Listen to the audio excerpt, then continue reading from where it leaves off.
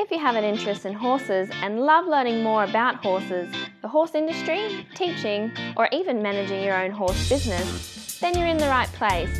We would love you to join us on our mission, which is to improve the lives of horses around the world through the education of riders, handlers, and trainers. So get comfortable, listen in, and enjoy. We've got Lisa Podosin on Horse Chats today, and she's going to talk to us, love the title, 10 Themes to Practice to Become the Human of Your Horse's Dreams. Now, brilliant title. We've had Lisa on before, of course, and if you haven't met Lisa before, haven't heard of any, I'd urge you to go back and listen to chat number 307 and 377. You know, she's a traditional instructor, traditional dressage, but then her big thing is she really wants to have that partnership to have horses to have happier, healthier lives and to get wonderful relationships with a horse. So I urge you to go back, listen to those two first, and then come in and listen to when we talk about 10 themes to practice to become the human of your horse's dreams. But before we do that, I'd just like to remind you about the mission of International Horse College, and that's to promote the welfare of horses around the world through the safe education of riders, handlers and trainers. Have a look at our wide variety of equine courses at internationalhorsecollege.com, registered training organisation 31352. Now, today, Lisa, how are you? I'm really well, thanks, Glenys. Lisa, I love your title, and I just think if I was a horse, yes, you know, we talk about having the horse of our dreams, but that's all one-sided. I think having the human of your horse's dreams, I think that's just wonderful. It's just coming on with a fresh outlook to say, well, we really can be that person. But tell me, this is the framework for your book, isn't it? It is, absolutely. And it was interesting because initially when I started out on this journey, of course, you know, I went through the whole accreditation to become an instructor, and I still felt like I wasn't learning what I wanted to learn. So I decided I was going to interview all these people that I thought were doing the kind of work all over the world that I really respected. And not that I don't respect, you know, everyone's work, but the kind of people that were working with horses in a very compassionate way with less and less gear. I steered a little bit away from the dressage eventing side of things and got more into I guess what I wanted to find were the real principles of natural horsemanship. And the funny thing is that as I got more into it and I interviewed more people, these themes started arising. And that's what I wanted to share with you today. And it really has nothing to do with horse training. It has more to do with human training. And that's, I think, what the horses really want us to have a look at is, you know, how to become amazing humans so that we can have really deep and fulfilling partnerships. That's certainly an interesting perspective. You know, you're not alone in that perspective, but it's changed. You know, it's changed from it's all about the horse to it's all about the people say the person can be better with the horse. Tell us, first of all, we've got presence as one of your themes. Tell us a little bit about that and what you've discovered there.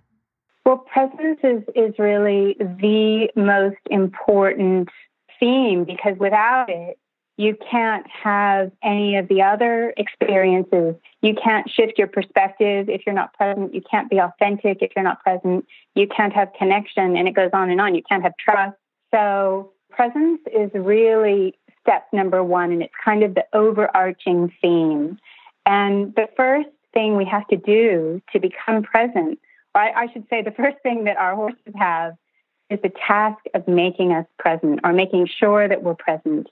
Because they can't connect with us unless we're actually there mentally. And, you know, a lot of the times you might be rushing to the stable and, you know, you have very little light and you want to ride your horse before it gets dark, or you have a meeting afterwards. And so we're always caught up in this, how do I say, we're caught up in something happening in the future, or we're reliving something that happened in the past.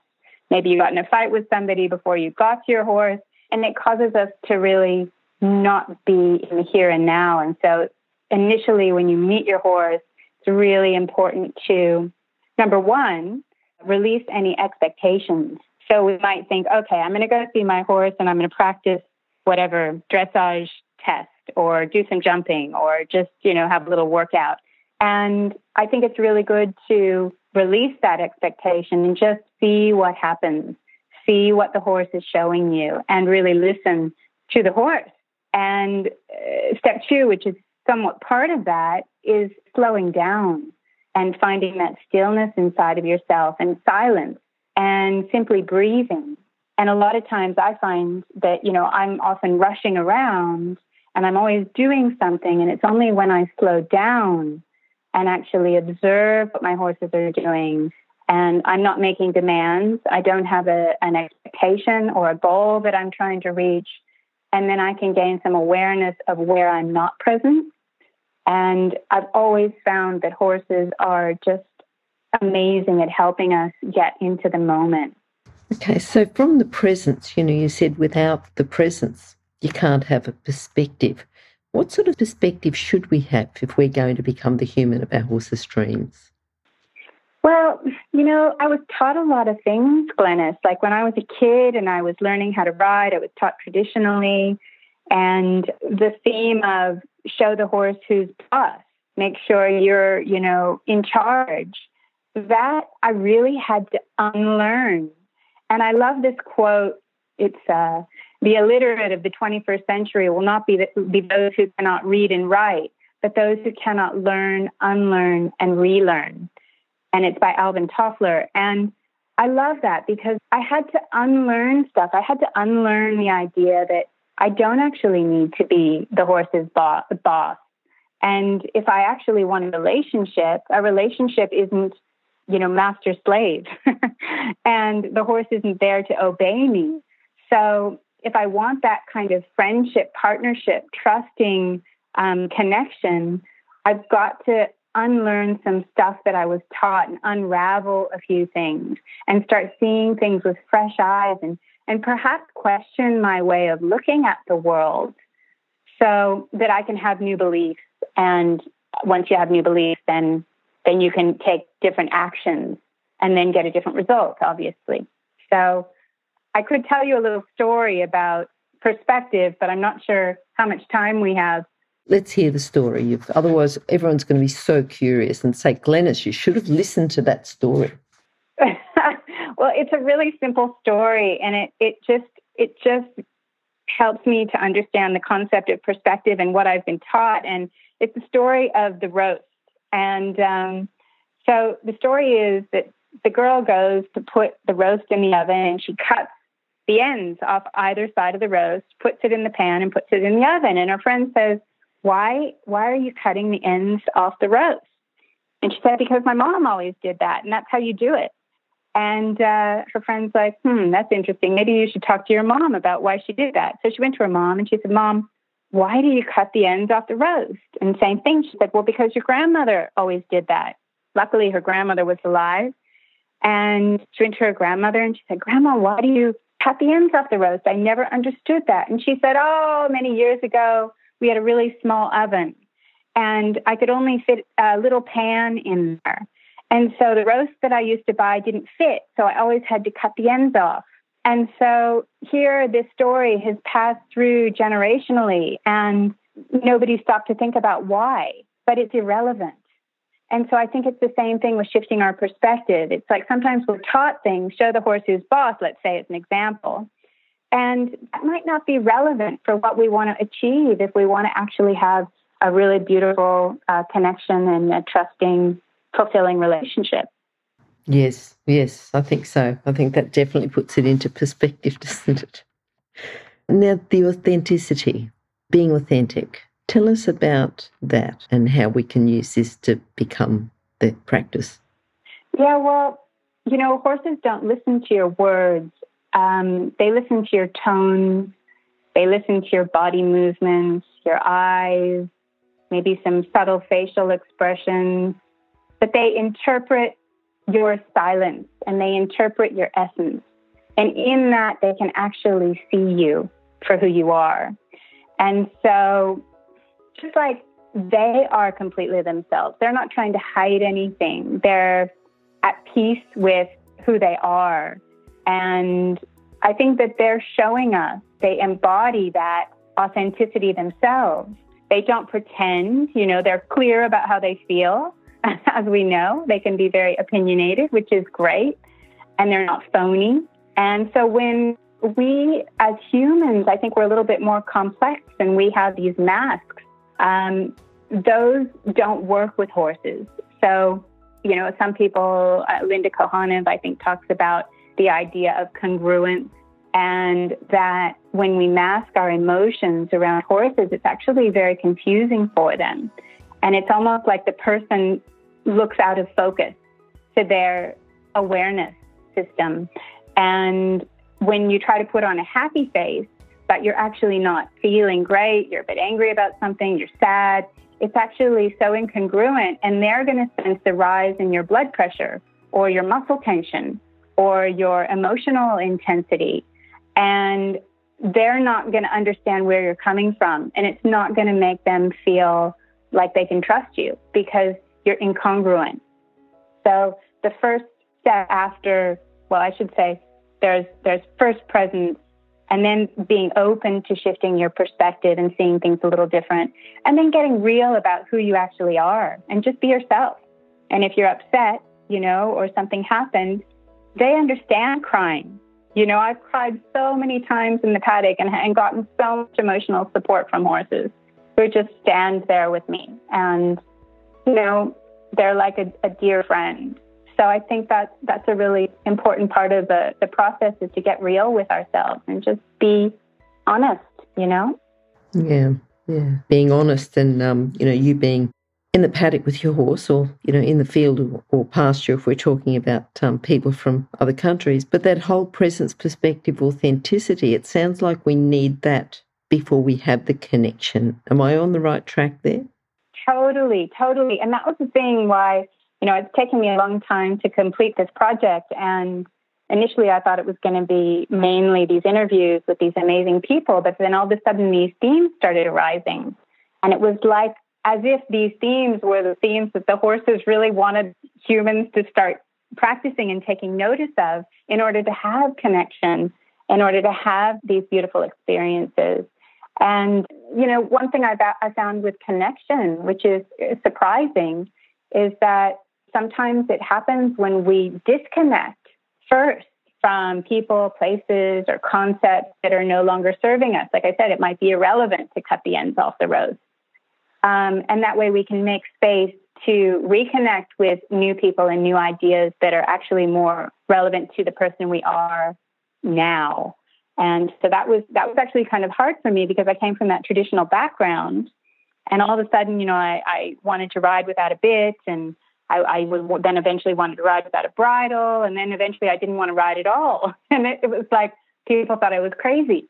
So there was that period of isolation and separation before I could find the people that were interested in the same things that I was, who sort of understood, and I didn't feel so disconnected. So I just, I'll warn anyone that it's not necessarily an easy process, but it's necessary sometimes to disconnect before you find what it is that you need to connect with.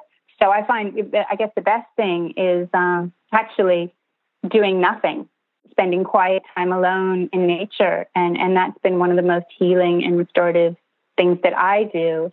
Instead of thinking that I have to do more and achieve more, the horses, I feel, are urging us to do less. And funnily enough, with COVID as well, we're sort of forced, at least we have been, things are coming back a little bit now, but Mother Earth is asking us to do a little bit less and connect more on a deeper level to our heart's truth. The connection, we often talk about getting a better connection or a deeper connection with our horse, and we talk about trust almost in the same sentence. So is connection and trust along the same thing, as the same theme, or two separate themes? Can you just explain either, the relationship between the connection and the trust? Yeah, that's a really good point. Look, you need trust to have connection, don't you? And so perhaps I could change the order of that, because trust is really everything. And the more we trust, the more trust there is. So, it's great when we're able to trust our horses. And trusting our horses is almost practice for trusting what's happening in our life outside of horses. And so as far as the relationship between connection and trust, I actually just feel that I don't trust anybody that I don't feel connected to, basically. And I don't connect with anybody that I don't trust. So I don't know. They're sort of two sides of the same coin in a way. But I think we do need that foundation. And because if we, and I guess in the way that I was feeling about trust, I was feeling it like an active engagement with the unknown, because there have been times in my life where I've had to leap into the void, in and outside of working with horses. For instance, let's just use horses because this is a horse-centric talk. We would need to trust our horses in order to take the bridle off.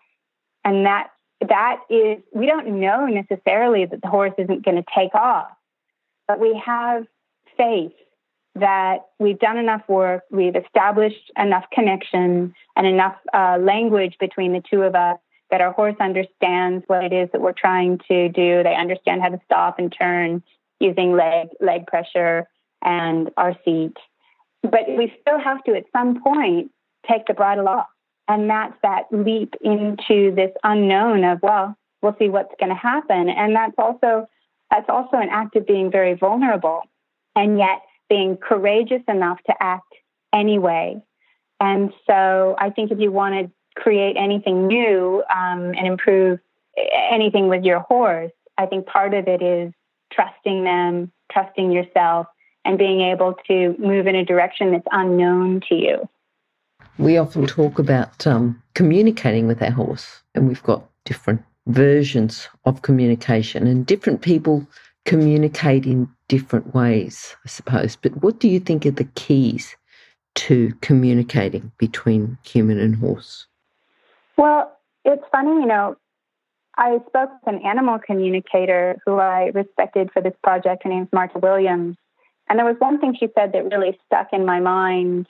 And she said, if we speak to our animals as if they understand everything we're saying, there's a good chance we'll reach an understanding, because they do. They do understand.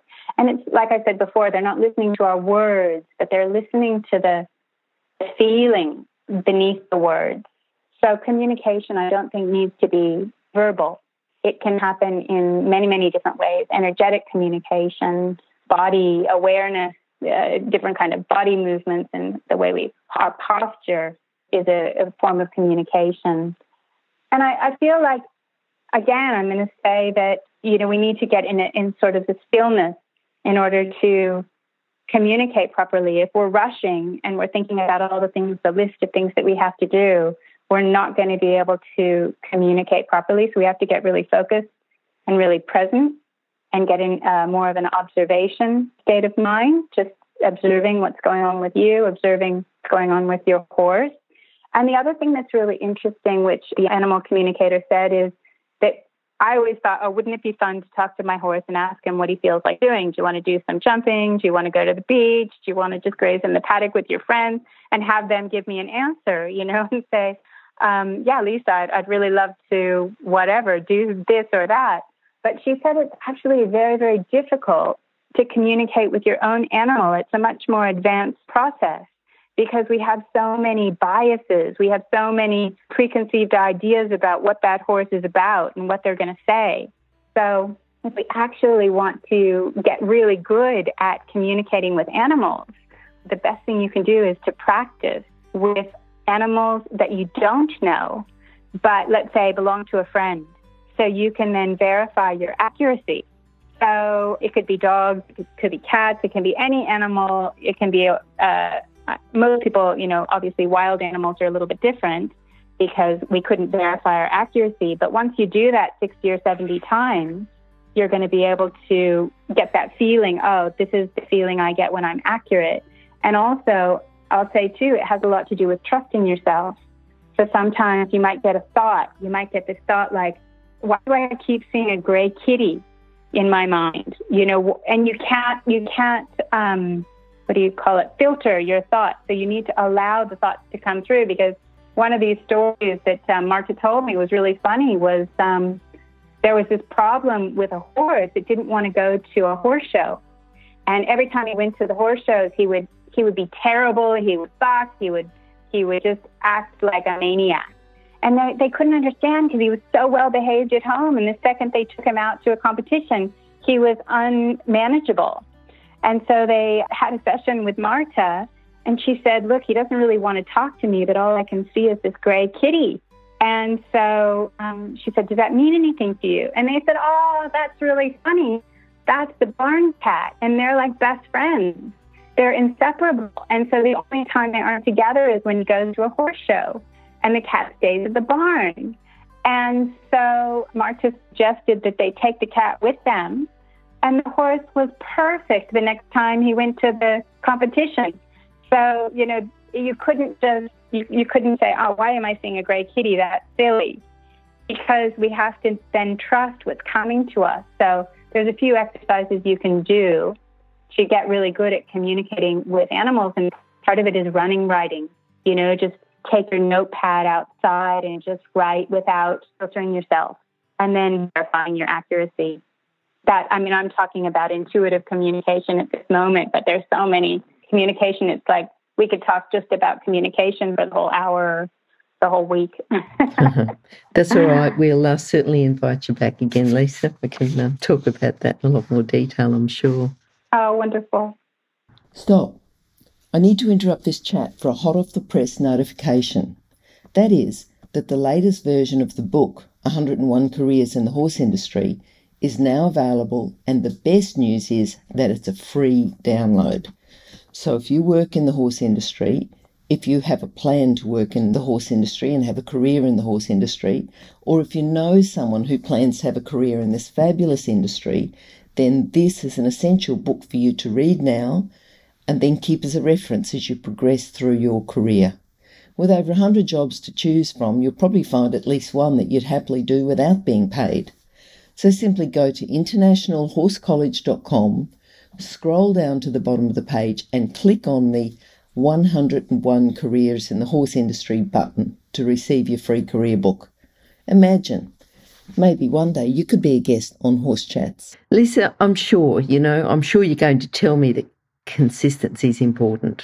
But how important is that consistency? How can it change? When would it change? Or is it important to be consistent all the time? How do we practice consistency? Yeah, I guess it's so important with everything, isn't it? Like with ourselves, we could say we want to eat healthy, we want to take care of ourselves, but, eating an apple isn't going to do it. We've got to really make a conscious effort to, let's say, eat more fruit and vegetables on a daily, weekly, monthly, yearly basis. It's not something that's going to happen instantly when we want to heal ourselves. So the same thing goes with, consistency with the horses. I think we need to show up. We need to make sure that their needs are met. And I think consistency provides that logic and fairness for a horse, so they know what to expect and they have a good chance of getting it right. And I don't think it's the same thing as repetition. I think a lot of times people, they're trying to get the horse to do whatever it is, whatever exercise, and it's repeated and repeated and repeated. And that can be actually damaging. Whereas with consistency, it's something we practice. We're showing up on a regular basis. The horse knows what to expect. And then that consistency also creates more trust. So with all of these themes, they are kind of intertwined. You can't have connection without trust. You can't have trust without consistency.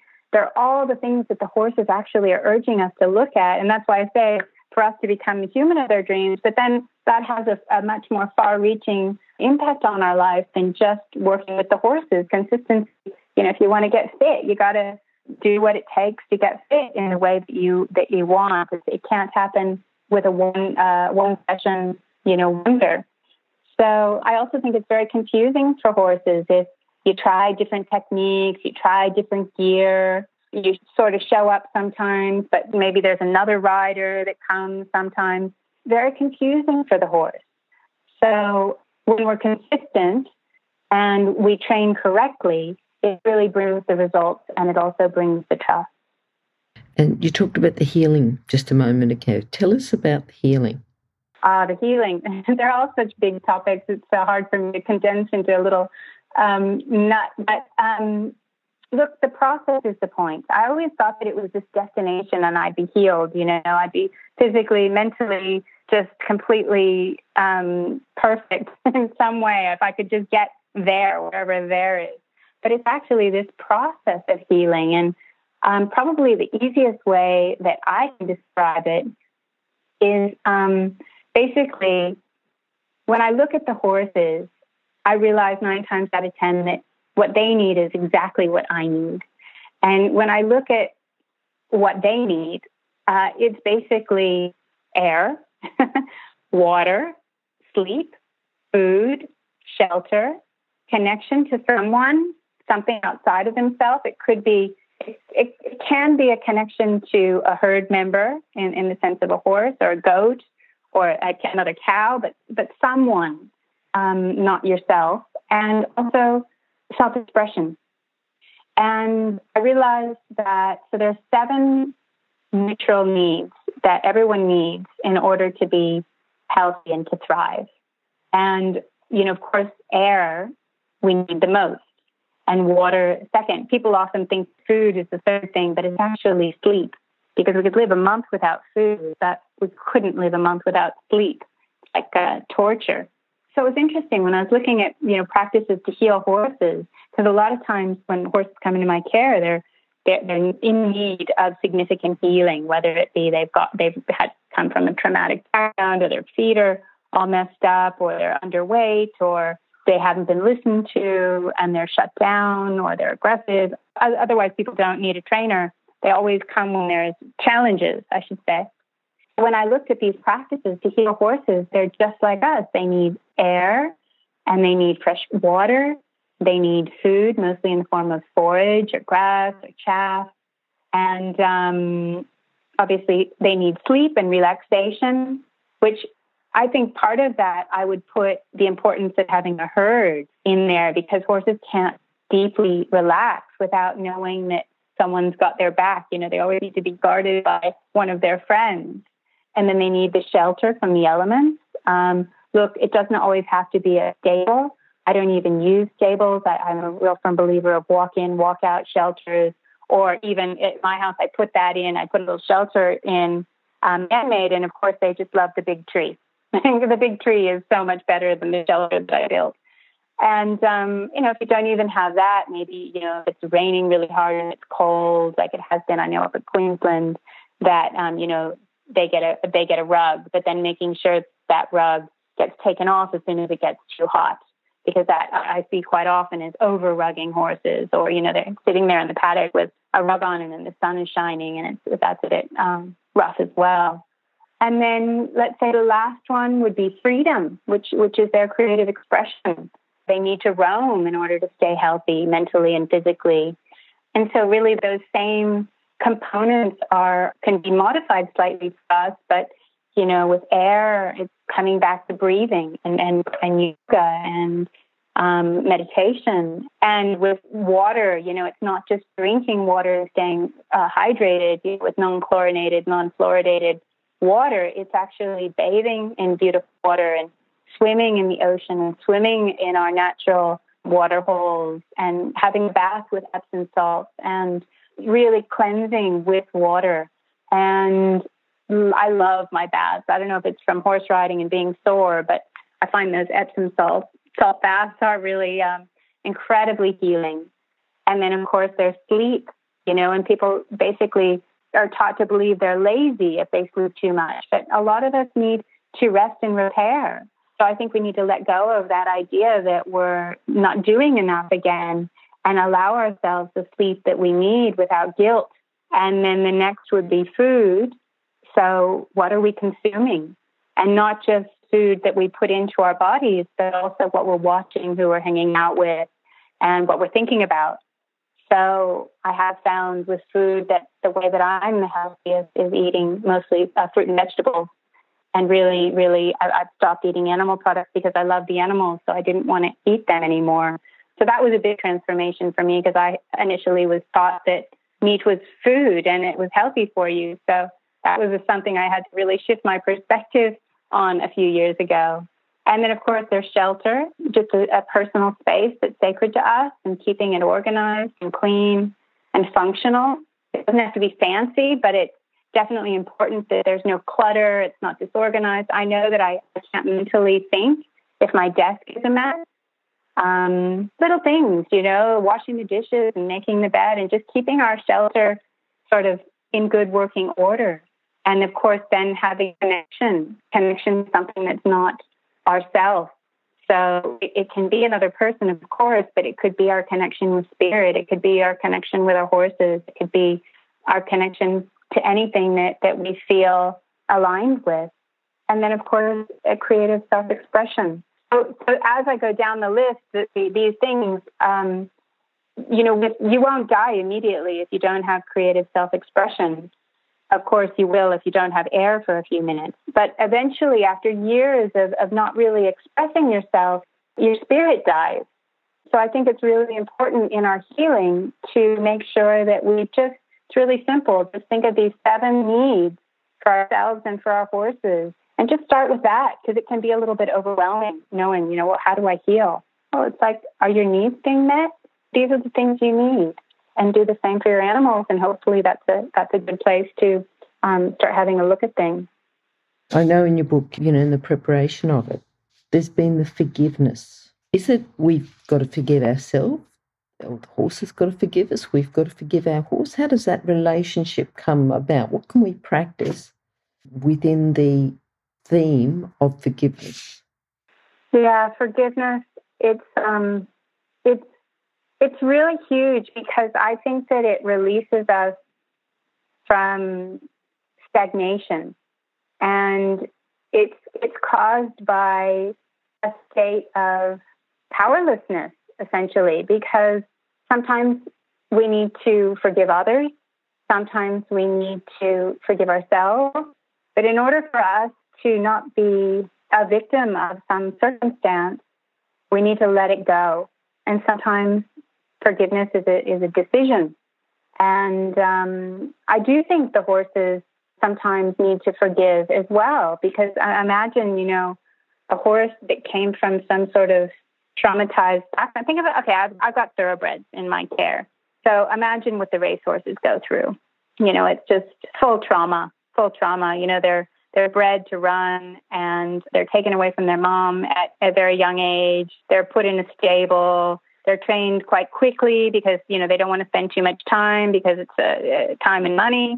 And they're kept in solitary confinement. They're fed unnatural food. They're forced to run, and they don't really understand what's happening. And if they don't run fast enough, they're whipped.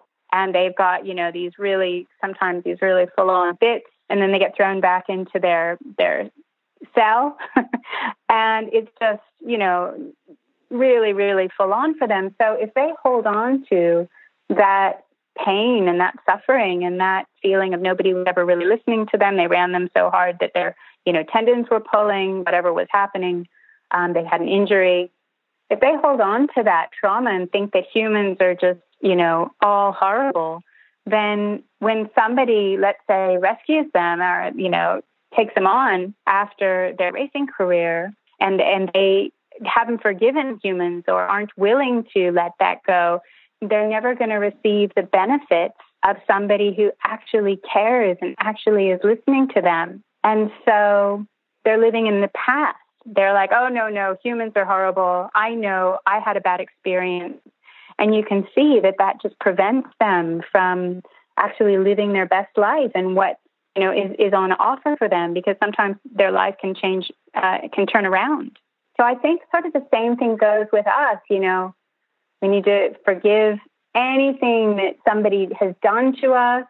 It doesn't matter how bad it is. It doesn't matter if they took accountability for it. What matters is that we're able to forgive it. It doesn't mean forgetting it, and let it go, even though it might have been terribly unjust, so that we can create a new future based on our present circumstances, which may be totally different from what happened in the past, and that we can move on, in a harmonious way without that trauma being carried with us like a bunch of baggage. And it sort of colors our perception of what's happening because of this, maybe we're carrying a bunch of bags, or we've got, 10 pair of eyeglasses that are skewing. I'll go back to perspective again. I used to call them perspectacles. I need a new pair of perspectacles because, sometimes, we're seeing things through so many filters. So I think forgiveness sort of clears that slate. And so, it could be the horses forgiving us. It could be we forgiving. Let's say a horse kicks you, you've got to let that go. If a horse bucks you off, well, that was so 5 minutes ago. So, of course, you want to deal with what's at hand. But if I go back to that horse and think, oh, geez, it kicked me last time, of course, I'll use preventative measures, and I'm not going to go, run up to their hindquarters. But if I am constantly living in something that happened in the past, I'm just going to recreate that in my future. So I think forgiveness is a huge part, and sometimes a little bit painful as well. So, there is sometimes some sadness, but we just need to let go and continue on our way and see what else, kind of magical things appear. I suppose after the forgiveness, what we're looking for is the peace. What can we do then to have the practice of peace? Yeah. Well, I think, the themes that we've been talking about that the horses really want us to practice are going to be a good start in getting us to a place of peace inside of ourselves. In the same way, I wanted, of all of the interviews, it was funny, I didn't think of it, but I really needed to interview my horse. I had this really beautiful old thoroughbred named Bob. And Bob is just such a legend. And I went and sat in the paddock with him, and I wrote down my notes. I was saying I do this running writing sometimes, and I try not to filter myself. And what he said, horses come in peace, and they want the same for us. And they don't really understand why humans feel the need to treat us the way that we often do. Why we need to, like I was saying, the trauma caused in the racing industry. And I know, of course, there's a lot of people out there that say, no, racehorses have the best lives. Look, it's just my perspective and what I've seen, because I've seen so many racehorses that have been a little bit damaged from that industry. But I think if we then go back to our needs getting met, just those 7 neutral needs, we just need to check, it's pretty simple. We also, very similar to the horses, we just want to live peacefully with our families. We want to feel the warmth of the sun. We want to have the freedom to, be out in nature. We want to have the connection with each other. And this is basically what the horses are saying that they want as well. And they want to feel connected to their animal brothers and sisters as well as their human friends. And they really don't want us to use them as a beast of burden. When you look up horse in dictionary, it says beast of burden still. It's just crazy. And so, and with the racing industry, it's a very economic pursuit. And with a lot of competition, it can be an ego pursuit, which, I was in as well many, many years ago. And I just, wanted to look good. And I think what they're asking is for us to just be, be ourselves, be authentic, and start working on some of these themes, practice communicating, practice showing up with consistency, go through a little bit of a healing process, forgive what happened in the past. And then suddenly, you're going to find yourself in a more peaceful state because, there's nowhere to go and there's nothing to do. And so that's sort of what Bob was saying. He's like, again, slowing down, taking time for yourself, taking time to be present, and remembering that we're really all the same. And, you can choose to understand other beings, non-human beings. And I think the horses are really showing that. This one question that I read, one of my favorite Facebook pages, is called Horse-Human Bonds. And I contacted the woman who started the page. It's a fantastic page. Her name's Karen McKelney. I think I've got her name right. And she asked this question. She says, what does a horse in domestication need to thrive, both as a horse, firstly, and then as a companion to a human? And then the alternative question is, and what does a human need to become the best companion for the horses that they are guardians for? And I think it's just a question that we can all explore so that we can find peace together. And for everybody, it's going to look a little bit different. I'm sure it will. But, something that comes together with all these themes is the gratitude, gratitude for what we've got. How do you bring that into this practice? Is that, like within the theme of gratitude? What can we do? Well, I spoke before in I think it was in the present, in the very beginning. I said part of it is releasing our expectation. And I find when I release my expectation, all of a sudden something really magical happens that I didn't expect. And so I think gratitude is that shift from expectation to appreciation. And it could be in any aspect of our life, in any relationship.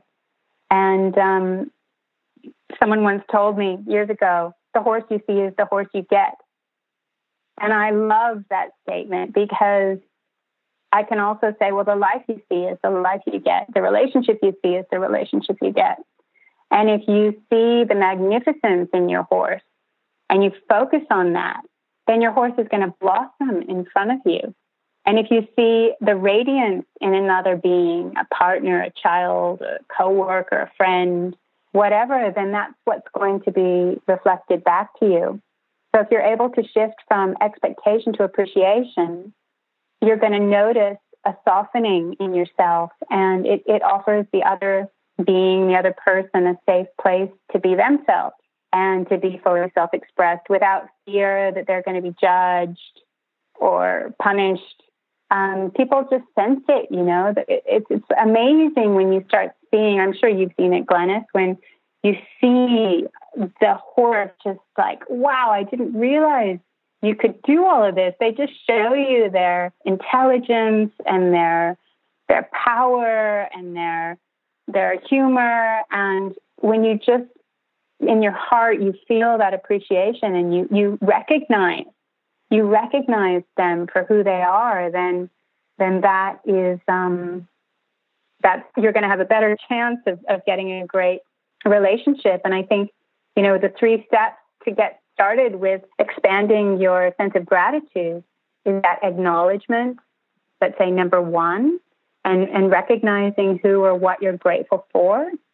And then number 2, it would be appreciation. So honoring and cherishing whatever it is that you are appreciating.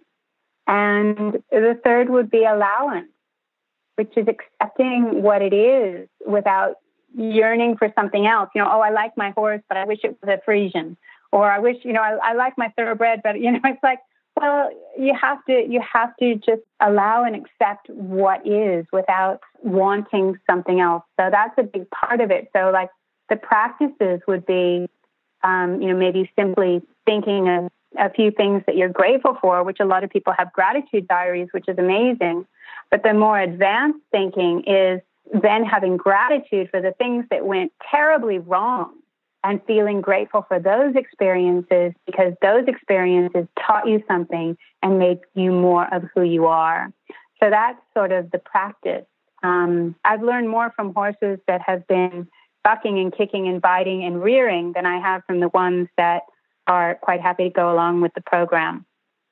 So I'm very, very grateful to my wild and opinionated mare because she's my best teacher.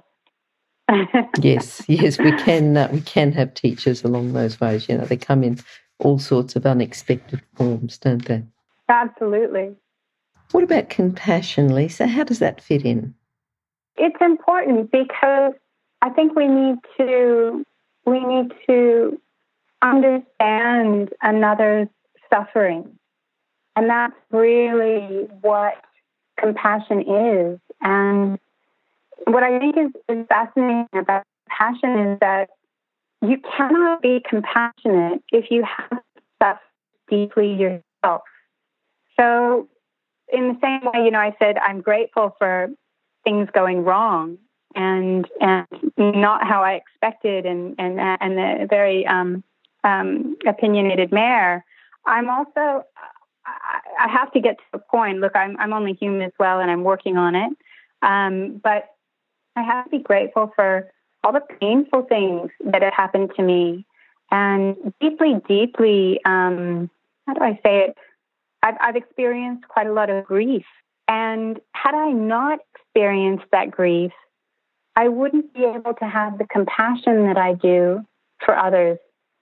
And then I think the combination of, let's say, feeling love with compassion creates unconditional love. And I think many of us here who are probably listening to this talk have unconditional love for their horses. It's sometimes easier to have unconditional love for animals than it is for humans. A lot of times as humans, we place conditions on our love. And even if we know, it's not the right thing to do and we should be unconditional about it, but compassion and understanding the pain of another, it's so powerful, and it creates such a deep connection.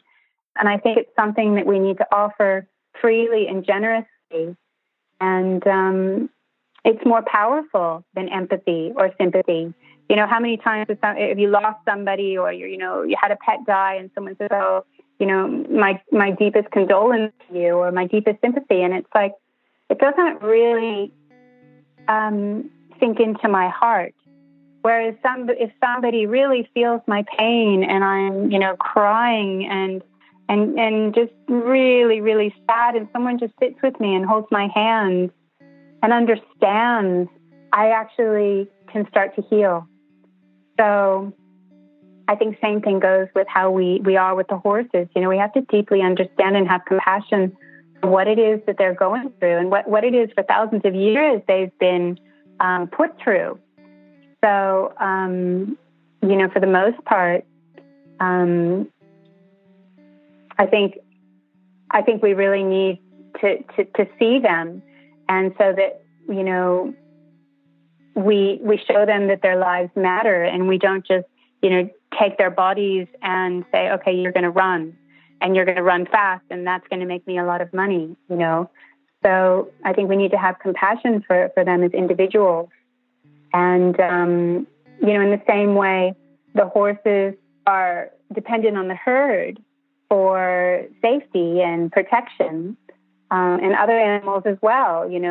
They're experts at compassion. Dolphins are brought up in a culture of politeness, and somehow humans have been taught that we can exploit others, or we can use others for our personal gain. And I think that, even a mushroom is going to have more common sense than that.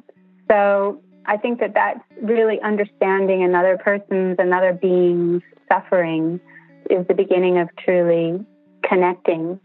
Part of the practices that you can do, this is actually, it dates all the way back to Xenophon, which is really interesting. Xenophon is one of the first, you probably know about him, Glenn, but one of the first people who ever wrote about horsemanship. And he said one of the nicest things you can do is get off of your horse a mile before you get back to the stable and walk the horse back. And I do that sometimes. I'm not riding at the moment because I'm sort of in two minds about riding.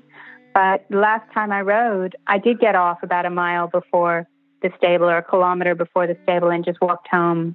And I loosened the girth, and I put the reins over the head, and I just walked home with the horse. And the horse was just, it wasn't my horse, this particular horse. He was sort of in shock, because it was like, wow, somebody actually considered me. And I think that's a really beautiful practice. Another practice could be letting the horse seek you, instead of just going in the paddock and throwing the halter on them and leading them back wherever you want them, to settle up or whatever. Letting them come to you, so you can actually, see the truth. Do they want to come to you? And, are you providing a safe space for them? Are you connecting? And another compassionate thing you can do with horses is, to work with them at liberty. So rather than always having a halter and a lead rope on and tying them up, see if you can do their feet, pick out their hooves without the halter, without the lead rope, and see if they just want to stand with you. And then you're going to see the truth in the situation as well. So it's also listening when they say, no, I don't want to stand with you, or no, I don't want you to put the saddle on, and actually listening. And that's the beginning of having a more compassionate and understanding relationship. So I reckon a lot of the liberty work is really good, and teaching your horse to feel comfortable with new environments, making sure they're comfortable with spray bottles and ointments and getting their legs wrapped and all these kind of things that we need to teach them so that we can actually care for them properly in case there's an accident or they're getting attacked by flies or, we need to wrap their leg. And so this is actually a really compassionate practice of teaching them how to sort of, I mentioned before, Karen's question, what do we need to, how can we help horses in domestication to thrive? And this is one of the ways is teaching them these things. So I'm sure you're doing that a lot in your courses, is helping people to teach horses how to live with us, and how we need to live with them. So yeah, it's a really beautiful process. Yes, it's very important, I think. Very important. We look at their welfare, and that's just not about their physical needs, but it goes a lot deeper than just physical needs. Absolutely. Yeah, I don't think we're that different, really. And that's why I make the parallel quite often, with the healing. It's like we all need the same thing. So what would you want? I guess it's the golden rule, but then you could take that a step further and you could say, actually, rather than to give what you would want, it's actually to give what you think that being needs or what that being would want. Because sometimes you have to think a little bit more deeply about that rather than, well, what I would like is, but they're a little different than you. And also we have to be compassionate with ourselves. That's the other part as well. And not be such a harsh critic. Why aren't I doing Grand Prix dressage? Well, are you enjoying your time? Is your horse healthy? Are you having fun? That's really what it's about. So I think self-compassion is a big part of the process as well. Yeah. Lisa, freedom, something that we all want. Ultimately, we want the freedom to do, what we want when we want. It's not always the best thing for us, but the freedom to choose. What can we say about that? Or how does that come into perspective as a theme? Yeah, it's the last thing, because I think that is what we all want. Like you said, we want to be able to do what we want to do when we want to do it. And horses are no different. And sometimes it means we need the freedom to express. Sometimes we need the freedom to choose our own destiny. Especially with horses, I feel that they need freedom over their bodies, but of course with us as well. And also the freedom from indoctrination. Like I'd said in the very beginning, I was taught one thing, and this is sort of the traditional practice. And all of a sudden I had to sort of relook at what I had been indoctrinated into, and did I want to continue in that way? And what I found is the more and more I release myself from what I was taught and delve more deeply into what I'm truly interested in, which is, I just love horses. I love all animals, but horses are just so incredibly, I can't even find words for it. They're just I'm so grateful that I have the opportunity to have them in my life. But I also find that when we free the horse from their servitude, dressage was initially to train horses for the war. So we don't really need that anymore. So once we stop training them in that kind of way, not that I think dressage is bad, because dressage isn't bad, but I feel that when we're unaware of our beliefs and we just sort of do things without thinking about them, that we're in sort of this trap of doing the same thing over and over again, like the Rose story. And I guess that's why I felt it was relevant to tell, even though I don't even eat meat, just the concept of it. But once we free we free the horses from their servitude, then I feel like we're also freeing ourselves from ours. So, like, for instance, when I stopped using stables and putting the horse in, locking them up, in the past, I was having to go in the morning and muck out and clean up all the manure and then, wheelbarrow that to the pile. And it was so much work, and then so more shaving. And now when I've actually given the horses the freedom, they're on 50 acres, roaming with their herd, and they have the walk-in, walk-out shelter, like I said, and then have the big tree, which they love even more. And I haven't picked up a manure in years now. So it's like it's freed me from all that labor and all that energy.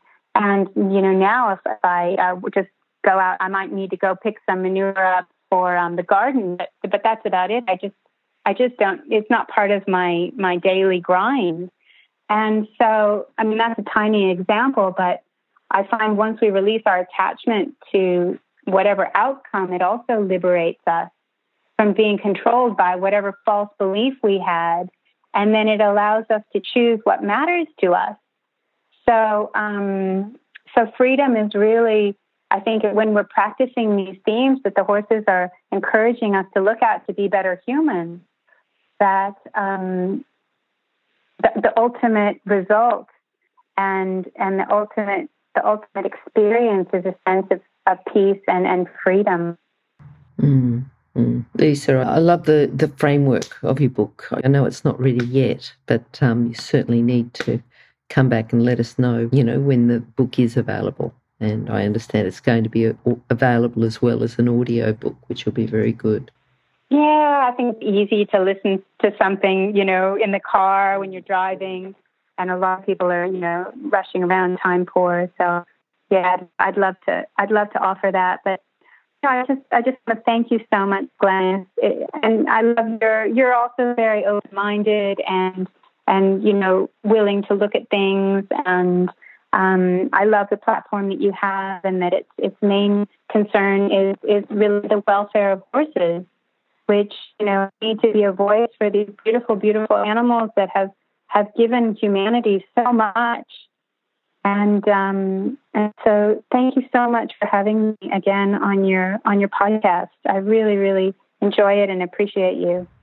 Well, certainly, Lisa, love having you, and I'm looking forward to having you again, because in each of these subjects, I'm sure we can go into more detail. So, a little bit of feedback on which is more important to our listeners, that would be great if you let us know. But I think anything that you're going to come up with is certainly, you've certainly got the right mindset behind it, and it's all about the horse. It's what can we do for the horse, and I certainly appreciate you for that. So thank you for coming on, and thank you for your time, Lisa. I've really enjoyed our chat today. Oh, thanks, Glenys, and you take care, and we'll speak soon. Okay, wonderful. Talk to you soon then. Bye-bye. Okay, bye. Thank you. If you've enjoyed this chat, then please comment, rate and subscribe. If you'd like any changes or recommendations for guests, then please contact us through horsechats.com. And while you're online, have a look at the government-accredited courses at internationalhorsecollege.com. Registered Training Organisation 31352. Remember that our comments and instructions are general in nature and do not take into consideration your individual horses or your individual ability and circumstances. If you enjoyed this podcast, then please leave your comment below.